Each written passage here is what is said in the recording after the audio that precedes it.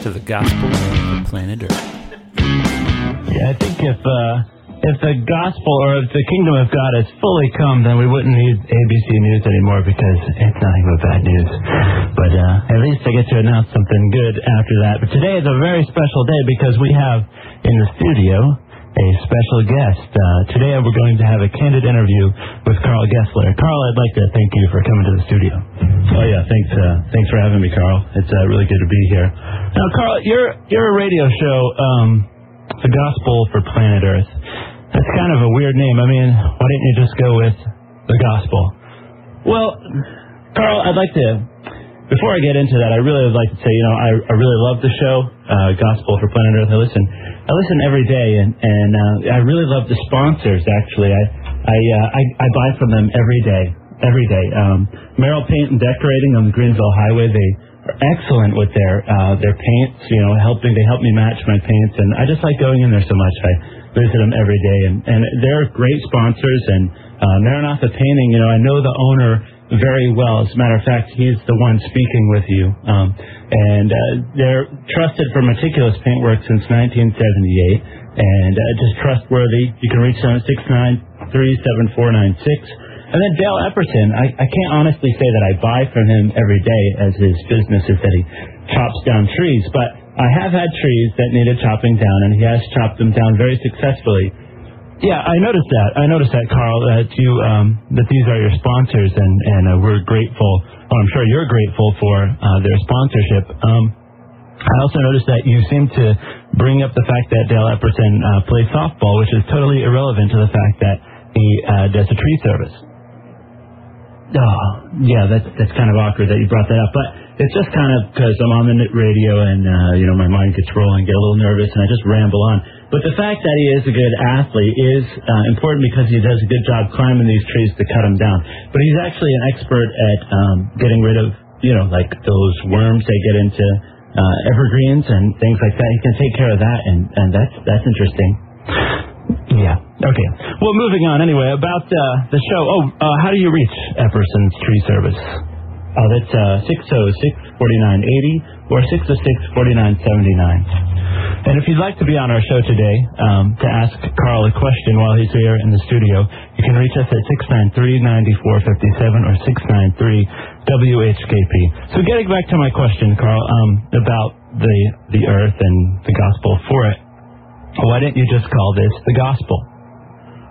Well, if I was to say that this is a show about the gospel, most people would think that I'm going to talk about, how someone gets saved, and that's what we think about the gospel. As a matter of fact, if I just called this a gospel, you would probably anticipate that I'm going to take you down what Christians call the Romans Road, as show you that all mankind is guilty of sin, and show you the way that God has made atonement so that we, through Jesus, so that we can all be with Him.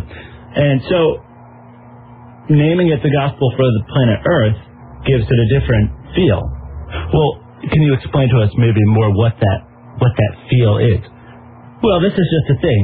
Paul preached the gospel, but he was not the original articulator of the gospel.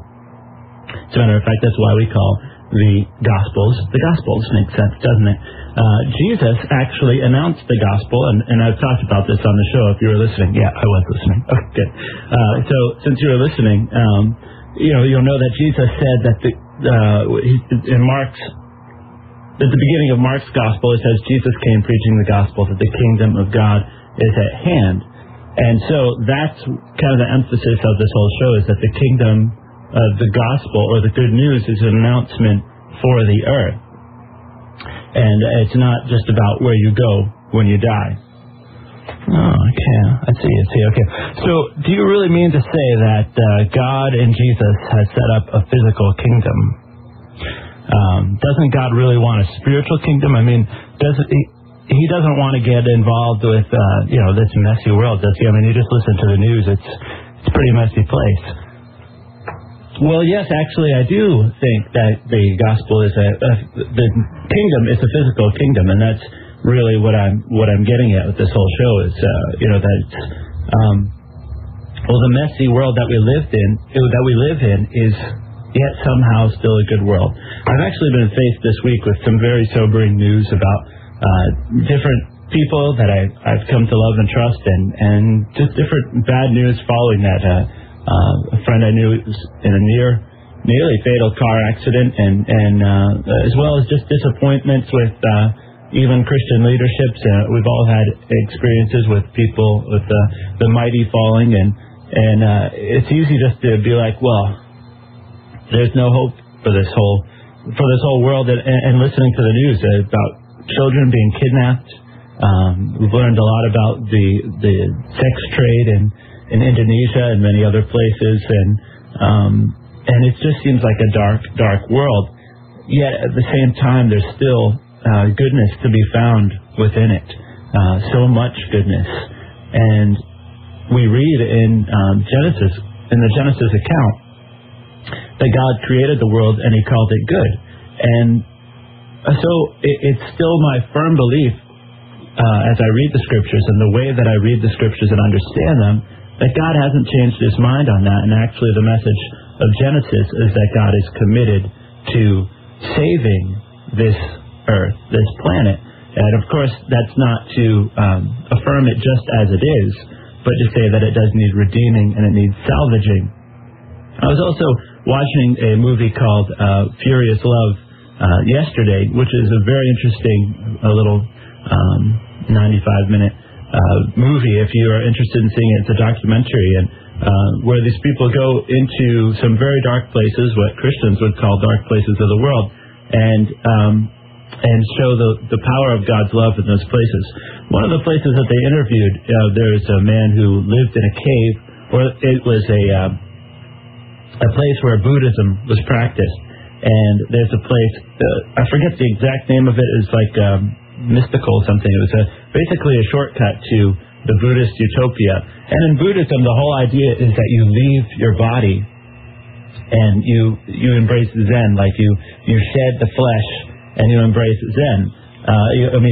You are freed that way. And the way of speeding up this process is a man or woman, if they wanted to, would go to a cave or somewhere where they'd live alone for a number of years.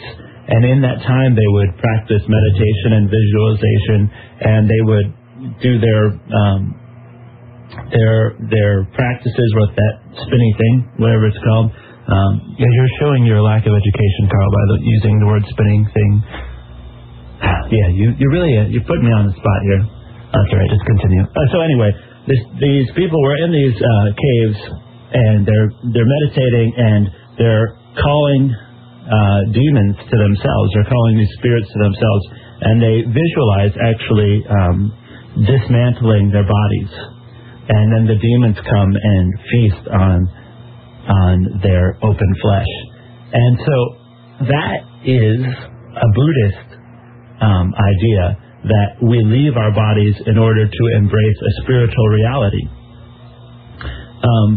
And a lot of Christians actually have gotten, they don't go about, they're not trying to dismantle their bodies, but they believe that the body is something to be shed, something to be something holding them back, and that they need to move on into a spiritual, which the spiritual is better, and that is really Platonism.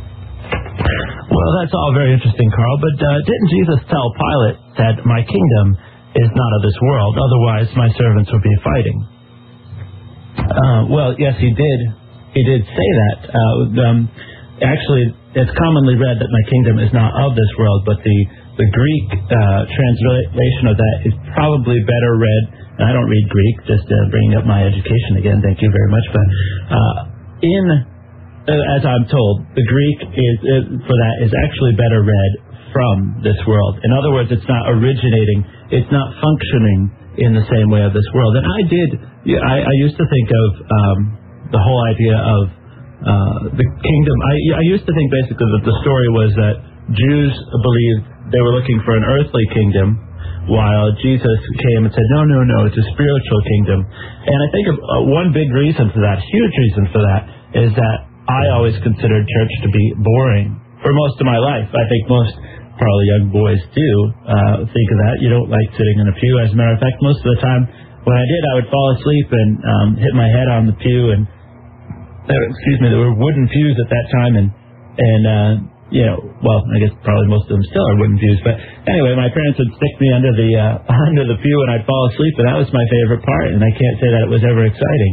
And it wasn't until my teen years that I knew I wanted to follow Christ, and I think the main motivation for that was that I loved my life, and I loved my parents, and what they had given to me in being faithful to each other and loving me, and all of that just drew me that this is what I want, and this is what my parents did to get this, and that gave me enough faith to say, you know what, I believe this is the right thing, and this is what I'm going for.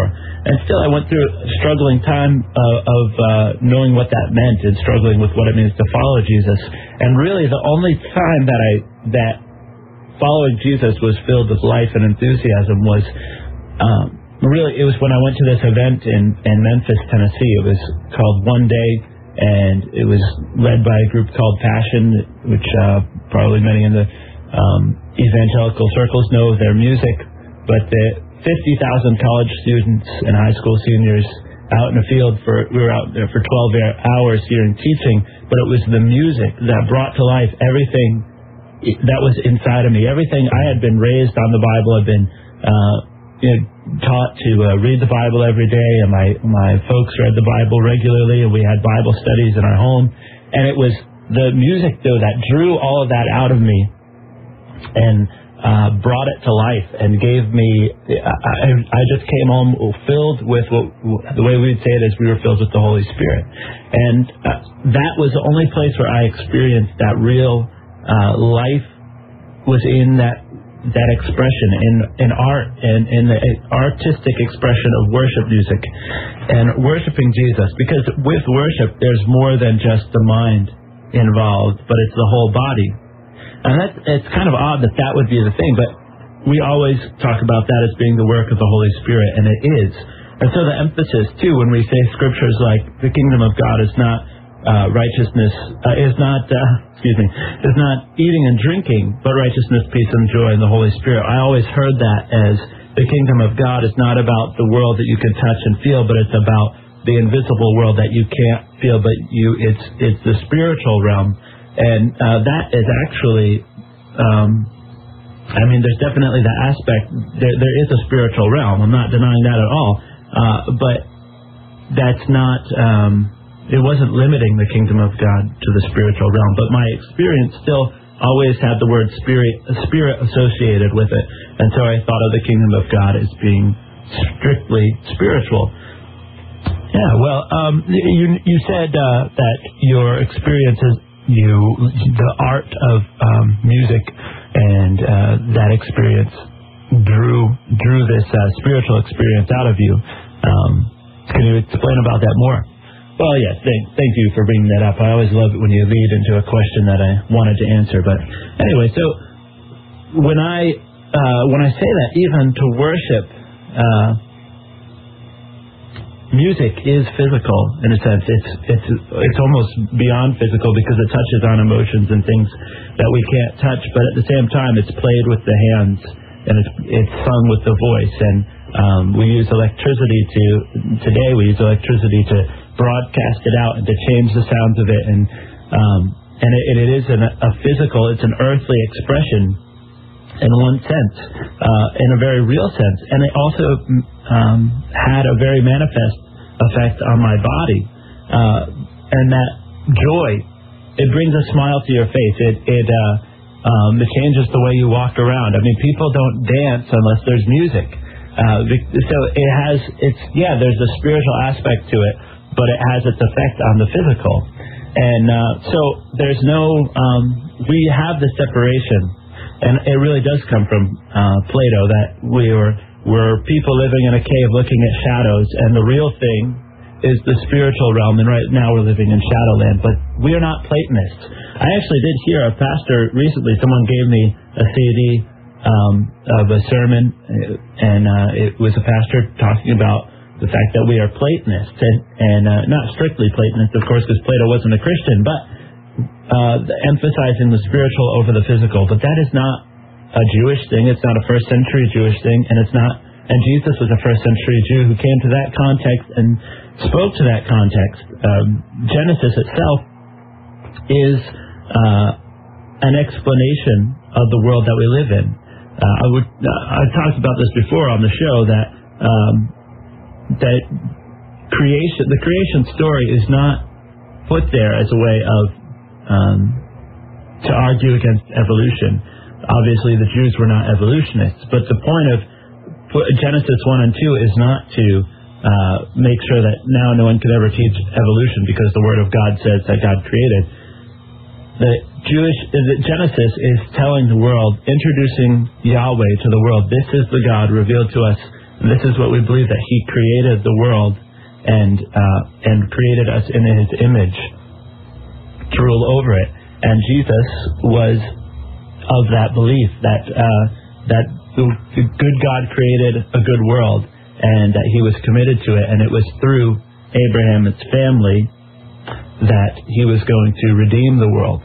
And so Jesus came announcing a kingdom, announcing that the rule and reign of God, which really had been called into question by the arrival of evil, was now arriving in the world to bring back justice and to set the world right again. Well, Carl, that's all very interesting, but I mean, look around the world and listen to the news that we just had. There's people are abducted and tragedies happen, car wrecks happen. Looks like we're going to get a frost and probably kill a bunch of apples and things like that. And things are not the way that they are supposed to be. So how can you be announcing that the kingdom? How can you say that Jesus is announcing that the kingdom has come when the world is still the way it is? Many people still hold to the idea that the kingdom is a spiritual thing. As a matter of fact, someone was saying to me, talking about Jesus' statement when they brought to him the coin with Caesar's face on it, and they said, is it lawful to give taxes to Caesar or not? And Jesus says, give to Caesar what belongs to Caesar, and to God what belongs to God. So wasn't he saying, let the secular world rule, and I'm worried about your soul? Well, if you come to the scriptures already with that in mind, if you come to the scriptures with a Platonic view, it's easy to read the scriptures in that light. But again, Jesus was not a Platonist; he was a Jew, and the whole thing about the taxes was more than simply is it right to pay taxes or not, but it had to do with the question of God still, because for Jews, an engraving of someone's face was idolatry. You weren't supposed to make engravings, but here you had an engraving on a coin, which represented also oppression, as the Jews were taxed by Rome, because wherever Rome ruled, Rome taxed. And on the coin, the Caesar claimed to be a son of Augustine, or whatever. There goes my education again. But he was a son of the gods. And on the backside, he was also labeled the high priest, because the cult of Rome was the fastest growing cult religious movement at the time, and the emperors were oftentimes the high priest as well. So you have this mockery, and I don't believe that it was deliberate either, but to a Jew it was offensive at every level, that this man claimed to be a son of the gods and a high priest of a pagan ruling cult on an idolatrous coin.